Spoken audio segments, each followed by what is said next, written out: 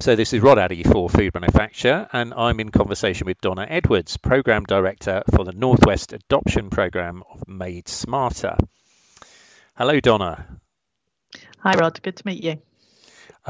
So Donna, could you tell me a bit about what's Made Smarter is all about, and what the purpose behind it is? Okay, the Northwest programme started off as a pilot at the end of 2018 and launched out to manufacturers in January 2019. And it followed the Made Smarter review that was produced around some of the challenges that small businesses were facing in terms of trying to adopt technology to improve their productivity in their plants. And obviously that identified a number of issues in terms of lack of understanding, lack of knowledge about what technology adoption is or could be, and how you could apply that to your business. So the pilot was created to test a number of things to see what was going to work best in terms of a potential bigger rollout of a Made Smarter programme in England later on. So the pilot trials a number of things. So we have a leadership and management programme in partnership with Lancaster University Business School to help leaders get that knowledge and understanding to give them the confidence to start to look at how they could apply technology in their business. We also have an internship programme where we're using graduates who are undertaking technology related subjects, and that could be robotics, data, IT, and how we then place them in SMEs to work with them to identify areas where they could adopt technology, but also then to work with the workforce to upskill them to be able to use that technology once it's in place. This is a cross industry and effectively has been running since early 2019, since January 2019. But obviously, one of the industries you work with is the food and drink industry. How have you found that industry in comparison to other industries in terms of the adoption of digital technology and getting to grips with that side of things? I think we've been surprised by the level of interest in a positive way from the food and drink sector.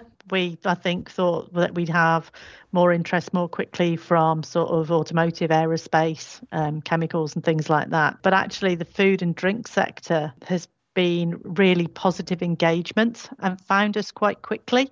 And we think some of the reasons for that were that sector doesn't have specific programs necessarily targeted at it, whereas other sectors do and have done for a number of years. So it's been really great to see how all sizes, actually, from very small or startup manufacturers in the food and drink sector up to quite large, yogurt manufacturers, dairy, salad as well. So we've got quite a spectrum. And we've seen some of those businesses grow, and particularly as a result of the pandemic, where people started buying more energy bars or buying more food at home. So we've seen some of those sectors grow quite quickly as well. And the technology that they'd started to adopt has made sure that they could cope with that increase in demand that they've seen. Right. Okay. So, in some cases, has this been even effective in maintaining the existence of those businesses? Would you say? Is it on that level? With some businesses, it has been exactly that. Without that technology, they would not have been able to operate during the pandemic as effectively as they have. And some we've just seen they were able to cope with the increase in demand for those products because of that technology being in place. And we've had a number of the early adopters that we work with say we definitely would not have coped with that increase in demand if we hadn't had a proper ERP system or now got that robotic packing arm in. So, it's been a range of things that have made a difference, but actually has really proven the case for why technology can be a good thing. Yes. And you don't have to be frightened of it. So when you first deal with companies, what are some of the big sticking points? What are some of the big misunderstandings, perhaps, or resistances that you come up against in terms of getting the right solution for them? I think with some businesses, we see they've had a really bad experience. We've tried this before, it didn't work. And I think the bit that's different with the way the adoption program is working is that we're with those companies on that journey. So it's not a case of we do this piece of work with you, you go and get a project, you do that, and then we disappear.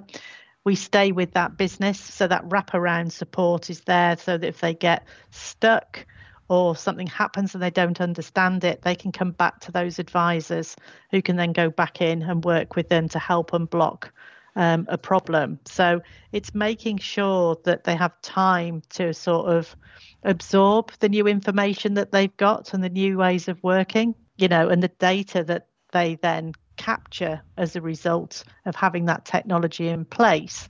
Do they understand how to use that data and other dashboards that are being created?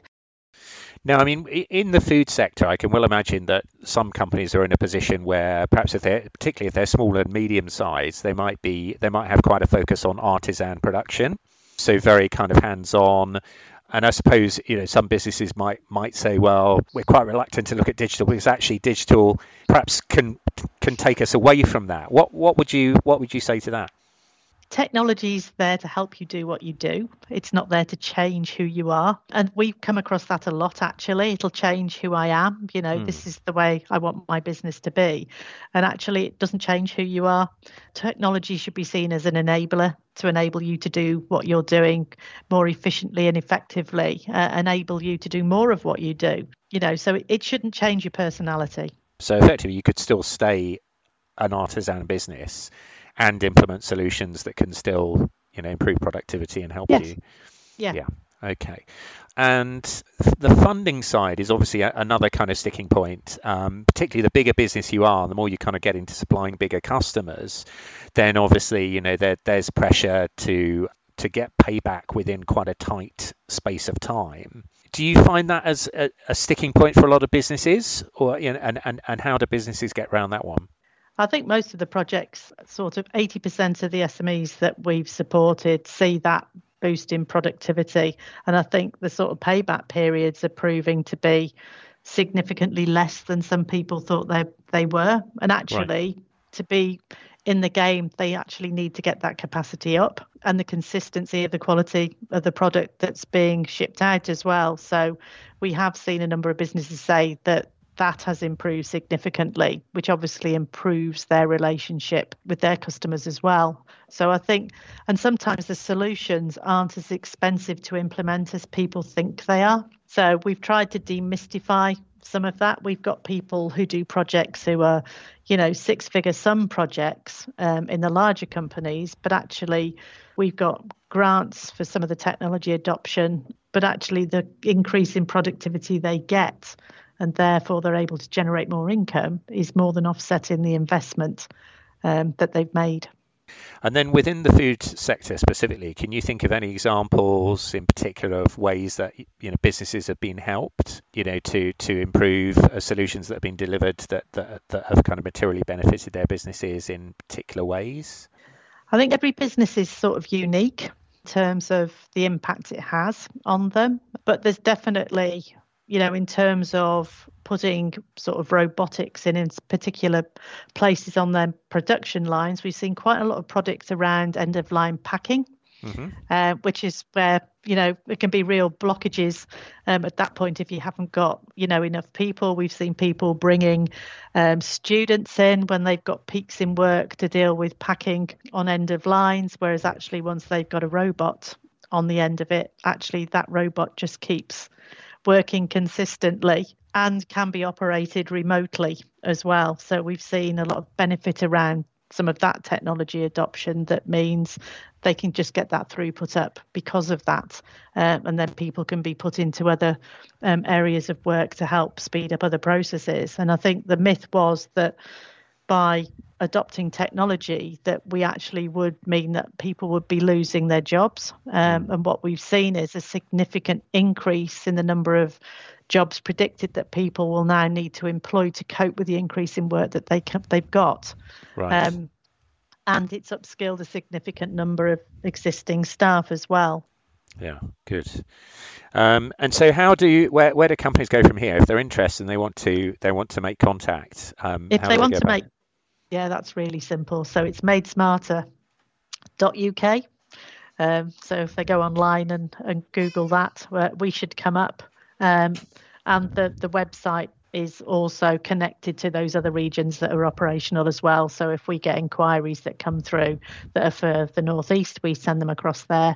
And slowly the connectivity with those new areas will automatically go through. But we are all working together to make sure companies get sent to the right place as quickly as possible. Excellent. Okay. Well, Donna, thank you very much for your time. It's obviously a great project and of considerable benefit to food and drink manufacturers. So, if everybody's listening, look, check it out and see what it can do for you. It's already delivered for a lot of small to medium-sized businesses out there. So take a look. Don't be afraid to take the next step. Donna, thank you very much. Thank you.